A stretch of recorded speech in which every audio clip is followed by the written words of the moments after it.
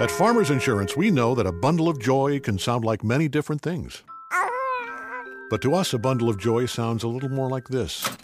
Because we know when you bundle your home and auto insurance with Farmers, you could save an average of 20%. Really? My bundle of joy just makes a lot of drool. Ah, the joys of parenthood. Visit farmers.com or call 1-800-FARMERS to get a quote today. We are farmers. Bum, bum, bum, bum, bum, bum. Reported 2018 nationwide average savings underwritten by Farmers Truck Fire Insurance Exchanges and Affiliates. Products not available in every state.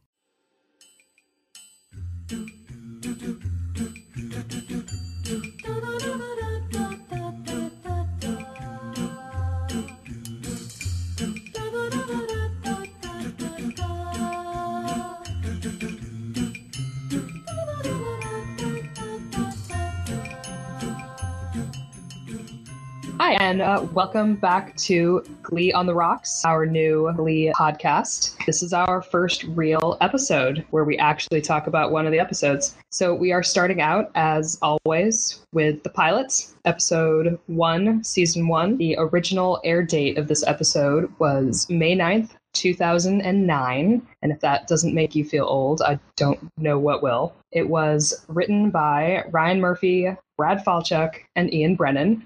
Directed by Ryan Murphy, and its viewership in the US was 9.62 million viewers. We've decided that we're going to read the summary for these episodes just to make sure that everyone is on the same page. I didn't write this. I stole this from the Glee Wiki, which still exists. So the summary for the pilot is: optimistic high school teacher Will Schuester tries to refuel his own passion for the performing arts while reinventing McKinley High School's Glee Club and challenging a group of outcasts to realize their star potential. Going up McKinley's cruel high school caste system and facing harsh criticism from everyone around him, Will is determined to prove them all wrong. So as you can see, even from the episode summary, the pilot, and in fact the first season of Glee, is mostly about Will fucking Schuester.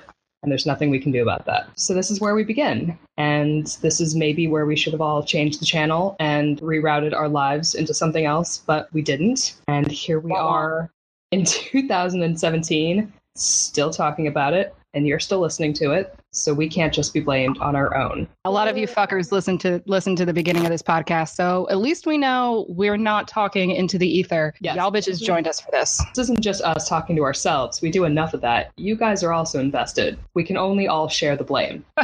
Before we get too far into anything, there is a giant elephant in the pilot that we need to discuss, and that is Noah Puckerman, known as Mark Salling. And if you don't know what's going on there, we suggest that you do some Googling because we're not prepared to discuss it in depth here, and we don't think it's appropriate to. I guess this is how we're going to deal with it going forward. Puck is in the pilot, and he's in the entire show. As much as possible, we are going to separate the character from the actor because they are separate, and only one of them we are in the business capable of talking about. So we will discuss Puck when needed and when necessary, but I think we're probably going to keep it to a minimum anyway, just to keep the ick factor down as we go forward. We're not going to equate the actions of the character with the actor and vice versa. Because this podcast is also about fandom, if something comes up, we'll talk about it in a way that we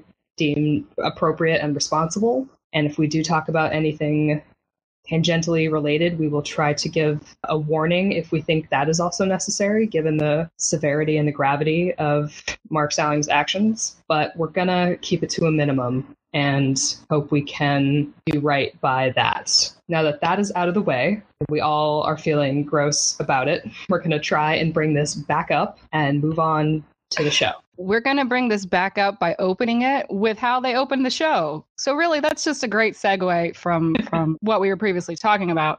I worked on unfortunately. Rewatching the pilot kind of reminded me about a lot of the stereotypes that Glee started with. And obviously, yes, we all know, hey, Kurt was the gay one, and Santana was the bitch, and Rachel was the diva. And yeah, they had a stereotype, but there were a lot of negative stereotypes that started this whole entire show out. And maybe that should have been an indicator of a lot of things to us.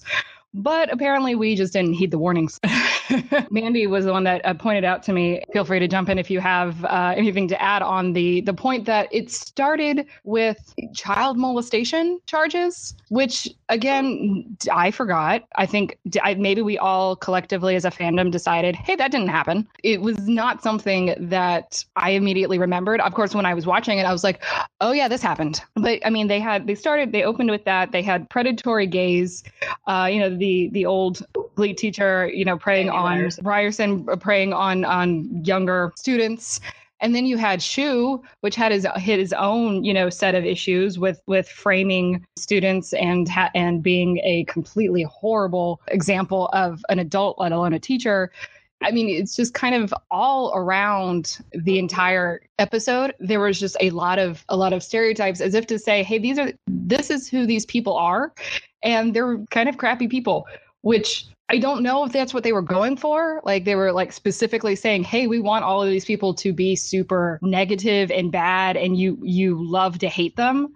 But that's sort of like how they started it, and with especially with certain scenarios. So I'd love to hear, like, as far as, like, do you think they was on purpose going out of their way to say, let's make these people all people you love to hate in a different way? Or is that just looking back on it with, like, a certain perspective? I mean, it does seem like a really bold move to make Mr. Schuester, who's supposed to be our POV main character for these opening episodes. He starts out framing a student with weed in a locker, and that's like it's like his first gut thing that he's going to do. Like he escalates right to, I'm going to put drugs in a kid's locker, not let me think of the other ways I might entice a student to come to my Glee club. It's boom, drugs, locker, let's just guilt the shit out of this kid right off the bat. Dude, you couldn't have like ordered a bunch of pizzas. Finn would have showed up with pizza. I mean, come on. Yeah,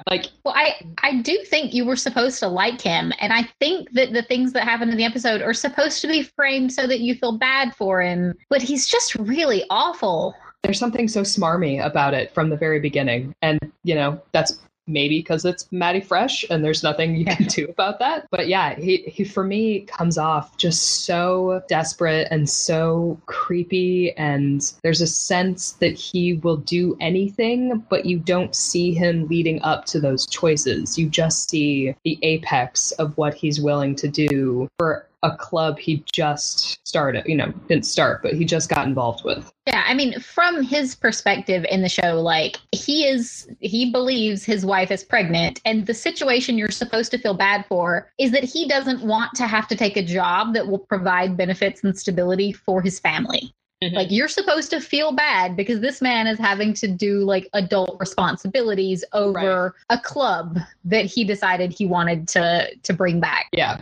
Isn't that the definition of being an adult, when you realize that you actually don't agree with most of the characters on Rent? And you're like, what the shit are you guys doing? You need to fucking pay your bills. And that's kind of how I feel about Schue. Like, you're not a fucking adult. And I don't feel bad for you. I know this skips ahead an episode, but like he's more willing to take a job as a part-time nighttime janitor than taking an accounting job where he could have a 401k and paid vacation. I don't understand it. And paid fucking vacation. Right. Yeah. Yeah. And maybe even like a pension. Who knows? Things are wild. Raise your hand in the audience if you would like to have paid vacation. And a pension. Everybody? 401k? Everybody? I can tell you. I'm not sure if those exist. Like, those are made up, right? I mean... Those are lies that the liberal media tells you. He could have sick days, but he would rather stay late away from his apparently pregnant wife. Which, by the way, at this point, we don't know that it's all, there's other shit going on. Yeah, we're to assume that everything she says is true, even if she's a bit nutso. We're at least to assume that she is telling the truth about this. And she does have a really good scene where she's talking about not wanting to be stuck in the high school mindset. And as I watch that, trying not to think of like her storyline to come, I'm like, yes, I agree with this person. Please make him not act like a high schooler and also not spy on teenage boys in the shower. I mean, that just, I want to know in the writing room, What made them go, hey, let's have him over here, this, 15, 16-year-old boy singing in the shower? Yeah, that's not creepy at all. No, that's totally normal. Let's go with that. That's a great idea, Ryan. Good job, Ryan. The same people who thought it was a really good comedic turn to have the first openly gay character feel up teenage boys and then sell drugs. Yeah. In the first 5 minutes. The same brain came up with both of those concepts and thought, oh yes, this will endear people to these characters. Just a reminder that just because you're gay does not mean you make media that is, positive representation. I mean, you can't expect anything from Ryan Murphy, but especially at this point in Murphy's career, he didn't have the standing yet to pull some of this shit off. And yet he just goes for it and decides, yes, teenage boy in the shower singing. Totally kosher. That's fine. Yeah, I mean, I do think they were trying with a dark, the dark comedy kind of vibe. And I think they definitely hit it with certain notes, but just so many of the negative stereotypes. And maybe it's because I'm a bleeding heart, liberal kind of person. And to be fair, I think all three of us on this podcast are. I'm just like, there's dark comedy. There's dark comedy. And then there's that's just a shitty stereotype or a shitty representation of a type of person. You're not saying Ryerson as a person is bad. You're kind of painting the gay a negative brush to gays in general. So I had issues with how they did their a lot of their stereotyping, and it's not just in this episode. They definitely have those issues later, but I will hold off on those feelings for the later episodes. Especially because Sandy Ryerson isn't slapped down for it. He's not arrested. His actions there are no consequences. He actually comes off kind of for the better because he says how much money he's making selling drugs. And you do see him in later, seasons, and he's supposed to be a funny, kind of, a little buffoony. But you're not supposed to go, oh my God, that guy's creepy as hell. Why is he here? Yeah. More just that guy's weird. And it's frustrating because they did prove in the same episode that they can do a kind of dark comedy character really well with Sue Sylvester. Right. She is over the top in a way that's not quite blended up with so many negative stereotypes. She likes her enemas piping hot, and that's okay. That's right. Yeah, Sue really starts out for me, I don't want to speak for our audience, but for me, Sue starts out as such a great comedic villain. And she's a villain, and there's no question about her loyalties. There's no weird episode to episode loyalty shift. It's not like in one episode she's helping the Glee Club, and then the next episode she's throwing a slushie in someone's face. She is the villain, and she has her Cheerios and she has her goals, and she's not quite all there, but she has her set of rules, her own internal morality, and she follows it. And she has some great one-liners that aren't cruel the way they come off as cruel later in the series. And it's also because she's the villain, at some point she will get some kind of comeuppance in a way that the characters legitimately doing very bad things don't get. Yes. She gets her, funding, or I actually forgot at this point what happens to her first. Yeah, to be honest, me too. Gotta rewatch these episodes, which is what we're doing. But yeah, she is set up as a villain, and with that comes the standard villain arc, and it's fine. It works for her until the show can't decide what she is anymore, and it just flip-flops given on the needs of any one particular episode. Yeah, they basically forgot she had a purpose in the beginning, or just weren't creative enough to keep coming up with ways to have her fill that role. Yeah. I do like how unapologetic she is. Just straight up, no apologies necessary at all for being this, like I said, a dark comedic character being the villain. And she's okay with that. She knows that's what she is. And she's, not only does she not care, I think she likes that. And I enjoyed that. I enjoyed the kind of a villainous character that is nope, this is me. I'm not good, or just I'm out for what I want, whether that's not necessarily her, but her Cheerios and fuck the Glee Club, because I don't fucking care. And I find that unapologetic part of her characterization really, really a lot of fun, because it allows her to just do things and just be like, okay, I'm gonna do this now. Whatever. I'll go along with you. And she's still doing it for something. She's doing it for her Cheerios. She's not just doing it to watch the world burn. She's doing it to keep her girls on top of the social ladder and to keep her awards and accolades as the top of the school, and it maintains her position of power and authority. So it's not just a Joker style no cares at all. It has a purpose to her. She's not setting fire to the Glee Club as if it was a hospital while laughing in a nurse outfit for no fucking reason. I mean, that would have been a later episode if it had made it to season 7. Fair enough. That might be an outtake. That would have been the Halloween episode, season 7. And they just didn't get there. Sue goes full Joker. Joker. Yeah. Maybe Sue was the one that burned down Dalton. Spoilers. Hey, I mean, that's fine. I can see it. It's either that or like Sandy Ryerson comes back with a vengeance because it's a school full of like teenage boys. I mean, and Ryan Murphy would come up with some weird logic to why Sandy would go after Dalton. So maybe we should just be glad that never happened. Because I feel like plot lines we're glad we never got to. That's that could be an entire episode. Yeah. Things that we probably could have happened.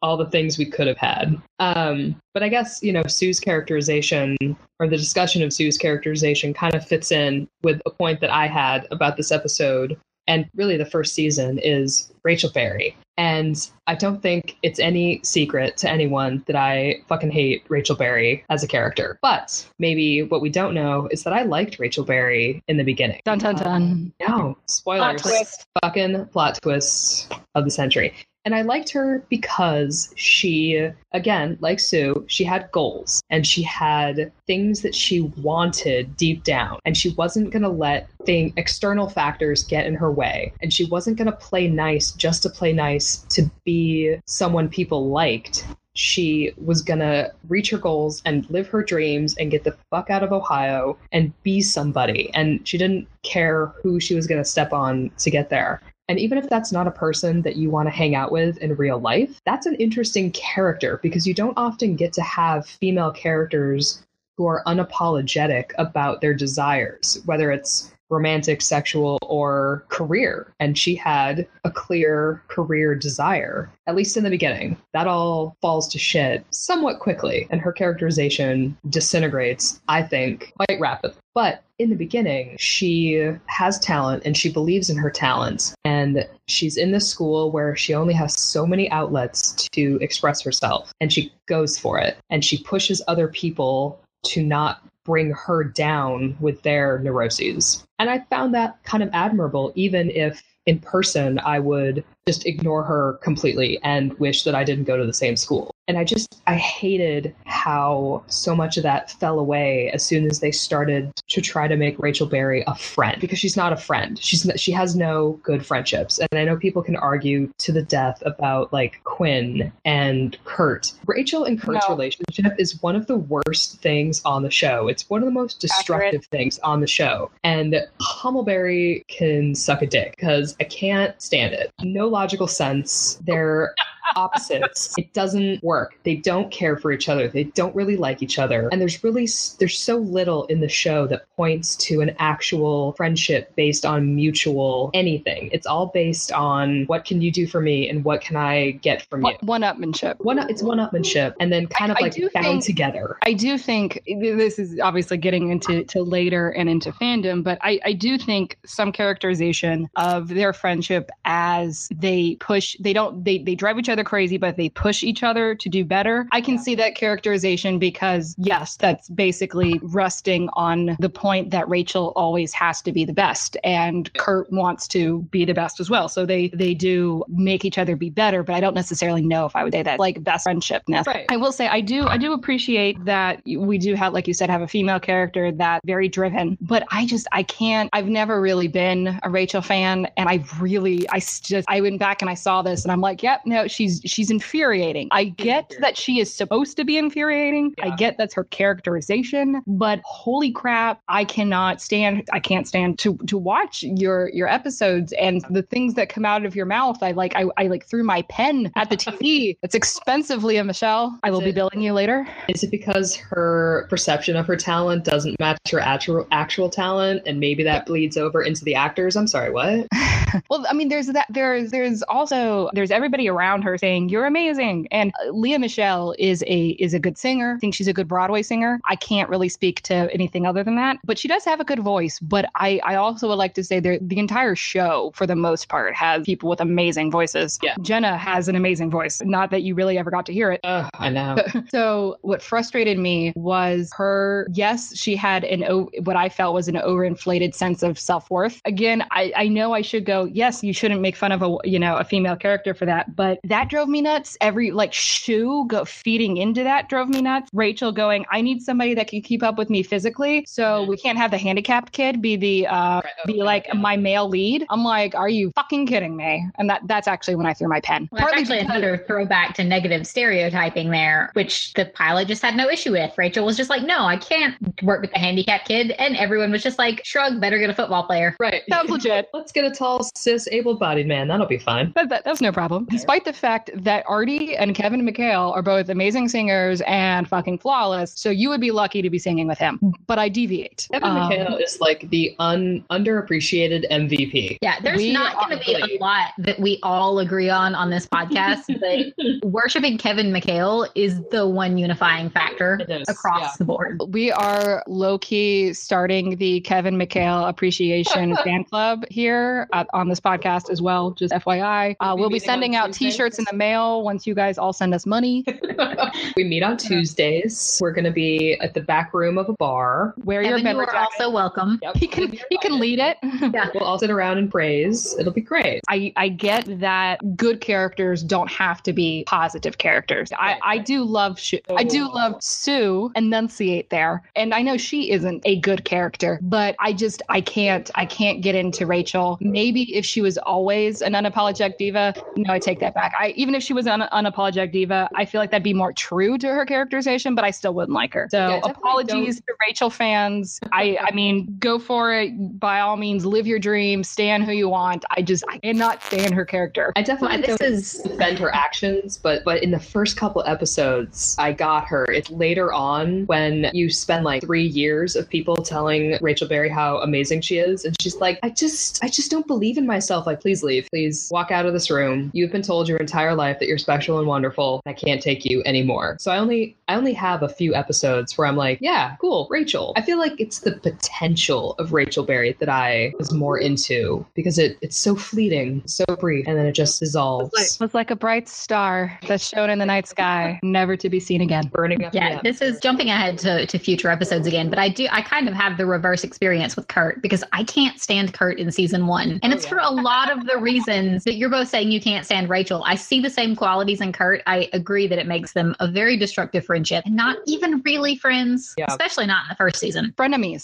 They are frenemies. I mean, there's not enough of Kurt in the pilot to really comment on, but in coming episodes, I can't stand him. He's terrible in the first season. He's like his crush on Finn and his other, I'm going to be straight, so much of this stuff, it's infuriating. And maybe it's kudos to Chris Colfer for his acting, but there are times when if Kurt had disappeared from Lima, I would have been like, that's fine. That's cool. I definitely agree with that. I mean, the character gets better, and Chris's acting kind of takes a turn with it that I appreciate once he starts getting like sympathetic and growing up a little. And I can kind of accept it now, because watching it back, it does feel like I'm watching a very immature character who I know is gonna grow up. Mm-hmm. And I like that. Rachel doesn't. No, Rachel's like flatline. You accept Kurt's brattiness because you know he has growth, and you're like, okay, you're a brat, but you change. Yes. Whereas Rachel, it's like, you're a brat, the end. Yeah, no, that's exactly it. Yeah. You're a brat, and sometimes you just get worse. And maybe this is looking back with rose-colored glasses, or I don't know what color glasses, to be quite honest. Rainbow-colored, maybe, since about Kurt. I don't know. That's more stereotyping. I'm sorry. Dare you?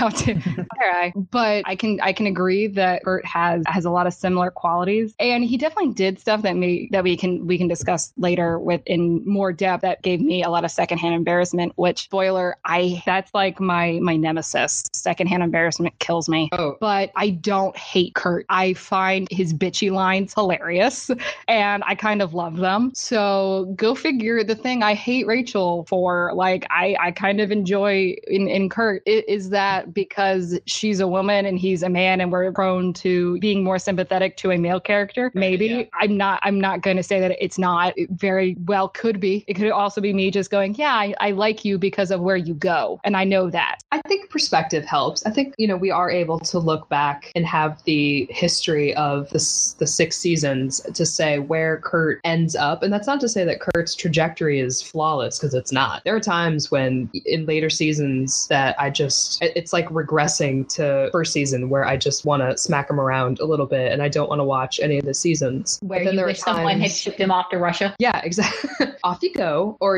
here's go to New York by yourself and the rest of us are going to stay in Lima. But then there are times when his character has some of the most heartfelt moments that other characters don't really get to have. And maybe that has to do with Ryan Murphy's relationship with Chris Colfer and the stories that Murphy wanted to tell through Chris and Kurt that came from a more personal place and found their way on screen without too much of the bullshit that gets in the way of some of the other storylines. But we don't, at least for me, you don't get that with Rachel. You don't get to look back and see growth. You look back and see like, oh God, right, that was worse. I feel like with Kurt, as we go through the seasons, we get glimpses into his life. We met Bert. We don't really get to hang out with Rachel's dad. Mm-hmm. So for being the female lead, and I think we unarguably say that, yeah, she and Finn were definitely the leads for this show for most of the run. She definitely for most of the run. We don't actually get a whole lot of what's behind Rachel or like what's fully in Rachel. We don't get to see what happens with her family or what's going on in her life outside of the turmoil of her desires for being a dog. Why? It's hard to get those deep moments when literally we don't have them. Now, I don't know that we really get a whole lot of look into any of the other parents other than Carol, and that because of Bert, we don't really get a whole lot with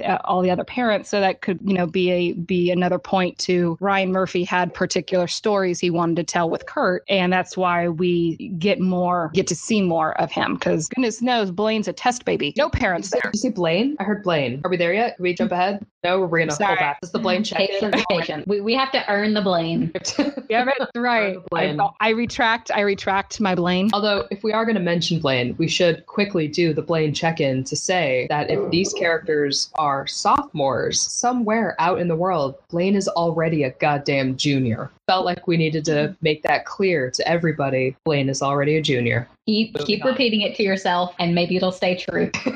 It is true. It is true. Just like Sirius Black doesn't die, this is true. And Glee is a good show. I wouldn't go that far. There's a line. But just to circle back super quickly, because I was thinking about it, and it's like an unformed thought. But at least some of the other characters, even if you don't get the background of the parents, you do at least have a kernel of backstory that feeds an emotional life. And even if it's a stereotype like Artie and his wheelchair, it's at least a personal nugget of information that you can extrapolate action from, if there were good writers on the show. But they're not. But you can at least take his disability and extrapolate his actions to a certain extent. And you can take Tina's shyness as an emotional core and extrapolate her behavior. With Rachel, you just kind of have the one thing of ambition, and the writers just can't quite pull from that enough to make her sympathetic. So she can be mean or driven and all these kind of things that we think of as negative, but you can still be sympathetic if you had something else to hold on to. And I feel like with Rachel, we just don't have that extra emotional core to cling to in her darkest hour. I feel that comes out with thing like your point to stereotypes. You can't make characters out of caricatures. Right. I do have a question, because as we were discussing this, I realized I never saw the pilot without having seen, I went back and watched the pilot. I think if you go back and listen to our first episode 0, Andy got me into Glee, and my first episode was a prom episode in season 3. Kurt and Blaine. Sorry. I retract my Blaine. Blaine. I'm sorry. I heard Blaine, and I had a moment.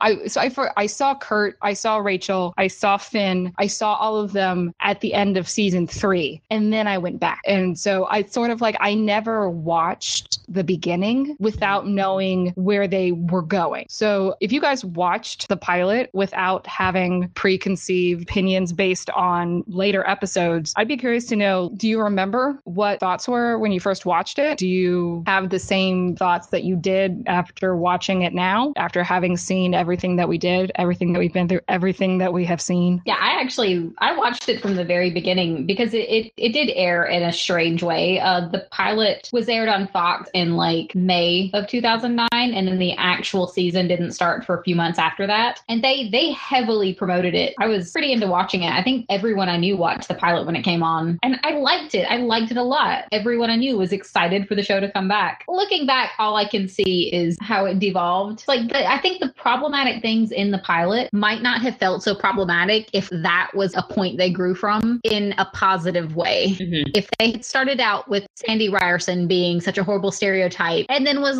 here's the stereotype, we're going to break it, we're going to make it into good things, I probably would look back on the pilot fondly, but I don't, because things just get worse ultimately. The representation. Yeah. It just keeps going. The candy, so now my joke is ruined. Bubble tape, it just unravels and just gets worse and worse. Yeah. Are we old? Are we old? Is bubble tape a thing that even exists anymore? We may be old. God. Yeah, I didn't see it from the pilot. I caught it maybe mid season 1. I honestly don't have a memory of that fateful day. I remember that I only started watching it because my niece mentioned it at a family gathering or something, and it was one of the things I could talk to her about. But I think I caught it. Yeah, I don't actually remember what my first episode was, so I had to go back and watch it. And at the time, in the dark ages of 2009, your options for rewatching episodes of a currently airing show were few and far between. I may have LimeWired an episode. Jesus fucking Christ. Maybe not LimeWired. R.I.P. to that computer. I had to just throw that one out and burn it. Speaking of the LimeWire thing, I actually saw it. One of the reasons I saw it is because I was part of a community called Fall Preview that what we did on LiveJournal was gather all of the pilots that were going to air and find mega upload links so people could watch them and download them. Okay, this is really making me feel old. You're name dropping Mega Upload. Yeah. Rip Mega Upload. Mega Upload was amazing. They did. Can we take a brief detour to explain Mega Upload to the newbies who may be listening? Well, in the Netflix age, it's pointless. Everything is on there within a couple of months anyway. Right. Back in the day, Mega Upload was the only way you could get large files in a timely fashion and be reasonably assured that you weren't downloading a virus or porn. Unless those are the things you wanted. Unless that's what you wanted, no judgments. Unlike LimeWire, where you were definitely imploding your computer from the inside if you downloaded anything at all. You were going to get a virus and porn. At the same time. Obviously, I'm pretty sure you had a 1 in 6 chance of actually getting what you were looking for on LimeWire. Well, maybe. Yeah, because I had to download 6 files at the same time to one of them might finish. I don't remember Fall Preview. I do remember iHeart TV, another wonderful LiveJournal community that had just about any TV show you could ever want in mega upload links. It was amazing. It's amazing. This has been a run down the old lane with the three of us. Thanks for joining us. Which also might happen again frequently. Sorry, as you get old, you like to reminisce. I like to just reminisce because the future's bleak. We're not sure we're going to Christmas. We might as well look back and enjoy. We had to watch these episodes without GIFs appearing as the episode is airing. You just had to remember what happened. You couldn't immediately go to Tumblr and see 47 posts of the thing you just watched seconds ago. Quickly manage it. Break. Was Tumblr a thing when Glee first aired? Yeah, because Tumblr started earlier than people recollect. I've had a Tumblr, not this one. Well, yes, this one. I think it started in 2007, but in 2007, Tumblr looked more like there were just more photos or art. It wasn't really fandom oriented at the time. It was more like a visual blog.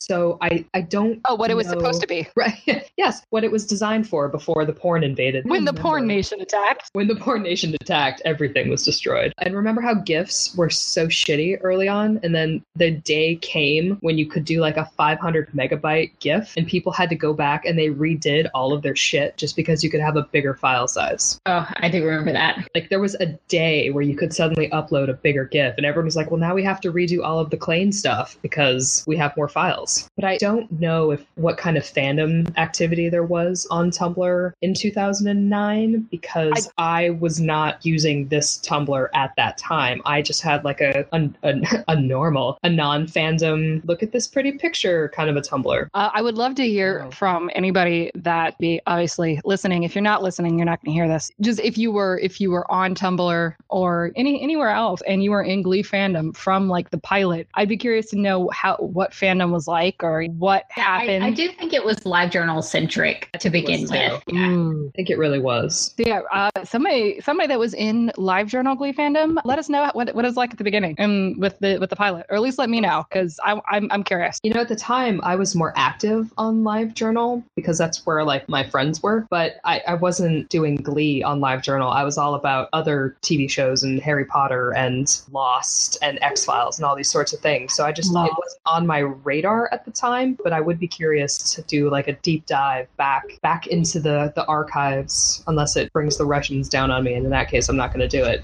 Be very careful. I do remember seeing a lot of, does anybody else remember Fandom Secrets? Yes. Oh God, yes. Yeah, no, this podcast has now gone down fandom nostalgia lane. That's what we're here for. I saw a lot of Glee fandom secrets before watching the show, and I knew it was Glee, but I had no idea who anybody was. And I remember getting really annoyed by seeing Chris Colfer's face constantly on Fandom Secrets, and I now feel really bad about that. I'm sorry, Chris. I apologize. You have to rectify that. I mean, now it's this whole thing has basically been me doing penance for that. I'm sorry for what I did in the past. I'm not sorry. I regret nothing about anything ever, she says, Riley, staring into the camera. Because you have been perfect. Yeah, of course. I make no mistakes. I'm imagining that scene. I'm imagining that scene from Parks and Rec right now. Oh my God, I know this about you, and don't hate me. I've never seen it. Don't hate me. Well, now we know what we're doing after this podcast. Parks and Rec. Well, now that we've gotten entirely off track. Now that I've pulled us totally into the wood, any final thought or takeaways from pilot, other than Rachel's characterization started off kind of cool. The adults were all really weird, particularly Schue. I could go off on a total tangent rant about him just being a horrible character in general. Why they even had him, I don't even know. And then next episode, Mr. Schue can really get a walloping because it's the next episode where you really see him make his choices and how that affects. I'll save my rant for that. And then obviously the weird negative representations that this all started with. I have a positive. Anything else that just like really jumped out to you guys that made you go, wow, I don't remember that? Or I have one that's not, wow, I don't remember that, but it is a positive, and maybe then we should definitely celebrate it. The positive is Principal Figgins.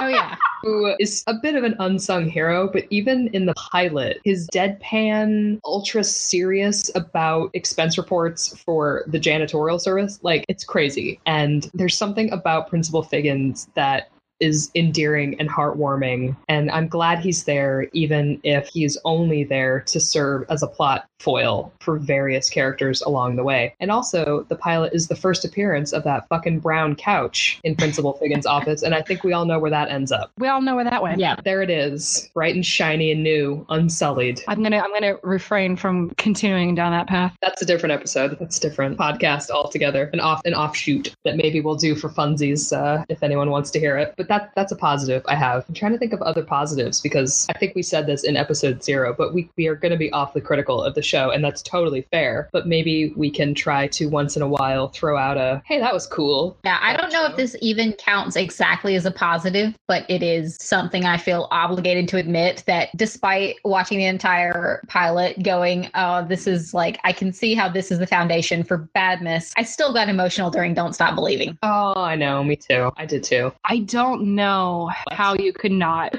In my note, I have a critical point about Finn, and I kind of briefly brought it up. And I will bring this back around to what you said, Mandy, I swear. Just that I don't understand how Rachel heard Finn and was like, that totally compliments my voice, because Corey is perfect for Finn. I felt he very, very perfect for that character, but I don't think his voice works on the same caliber as Rachel's voice. But despite that, despite me going, yeah, I don't like that part, his role in bringing about Don't Stop Believing, I will admit I'm getting goosebumps right now, like talking about it. So yeah, I totally agree, Mandy, that as cynical as I sometimes am, and I'd like to think I'm the least cynical probably on this podcast, I totally was like, I'm not crying, you're crying entire time during that song. There's definitely something so sweet and innocent and pure about the first Don't Stop Believing, because it's so poorly choreographed, and the sound quality is so perfectly bad. It's like literally is exactly what they are, which was, we're kind of a shoddy, don't have a lot of money Glee club, and we can't have fancy costumes, and we have no idea how to do choreography or sing, but by gosh, we've got spunk, and that's kind of what you see in that song. And it's like, yeah, and it definitely felt like something that 5 or 6 high school sophomores could put together on their own. And later, looking at you, vocal adrenaline, because even later New Direction performances can seem overly produced, and you're like, how the fuck did you do this? But this one, you're like, yeah, I can see those kids, and I knew those kids who could do that in a day, and it's sweet and it's nice. I think we all, maybe not all of us, some are more heartless even than me, but even there's just something so nostalgic about that song in the Glee fandom, and just in general as being an amazing journey song. But yeah, I rewatched it and I was like, oh, it's fine. I'm fine. It doesn't affect me at all. I think it's important to point out, so thank you for bringing it up, Mandy, that this was also the only full song that was in the whole episode. Like all the other songs were all like, you only heard parts of it, but this was like the actual chorus and verse, and at least a verse and a chorus. You got like a taste of what you were going to get in later episodes. Right. And it was also one of the ones that went like, not viral, but like released and actually did really well on the charts themselves, not just within the show. Yeah.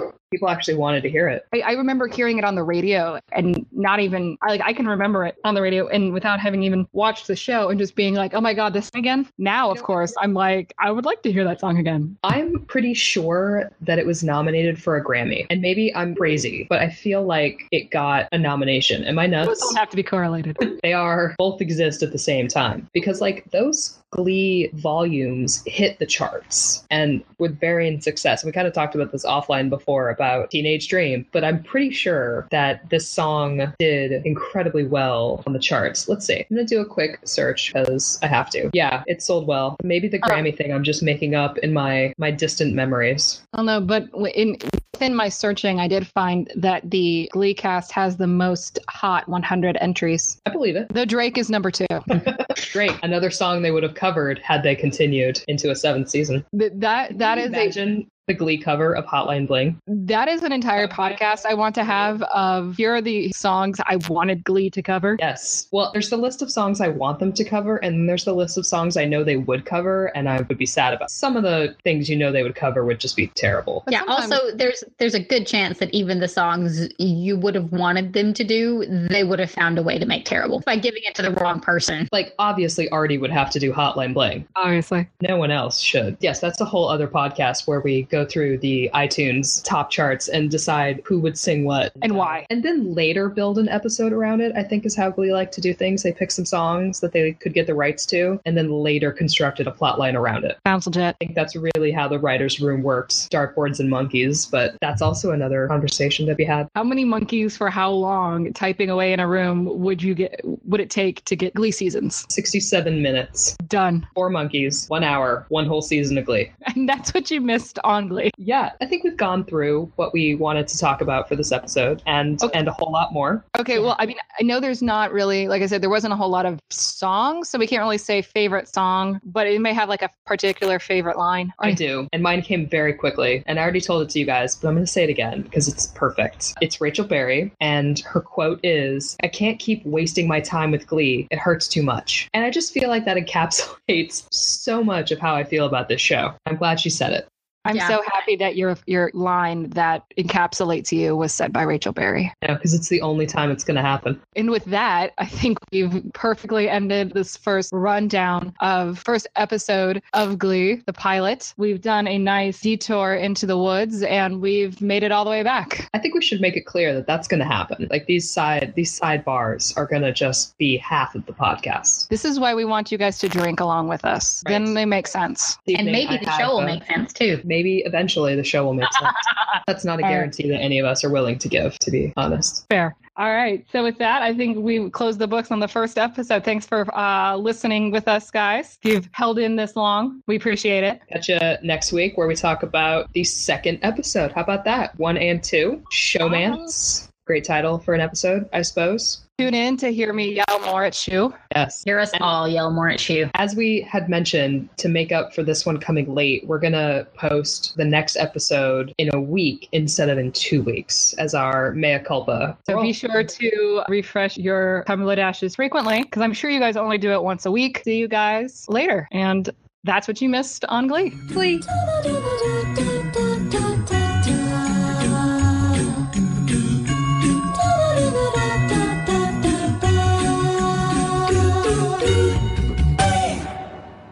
At Farmers Insurance, we know a thing or two because we've seen a thing or two. Whether it's a rear end by a clown car, Ah, shuckles! or a grizzly taking a quick dip in a pool. We know home and auto insurance, and we know you could save an average of 20% when you bundle the two.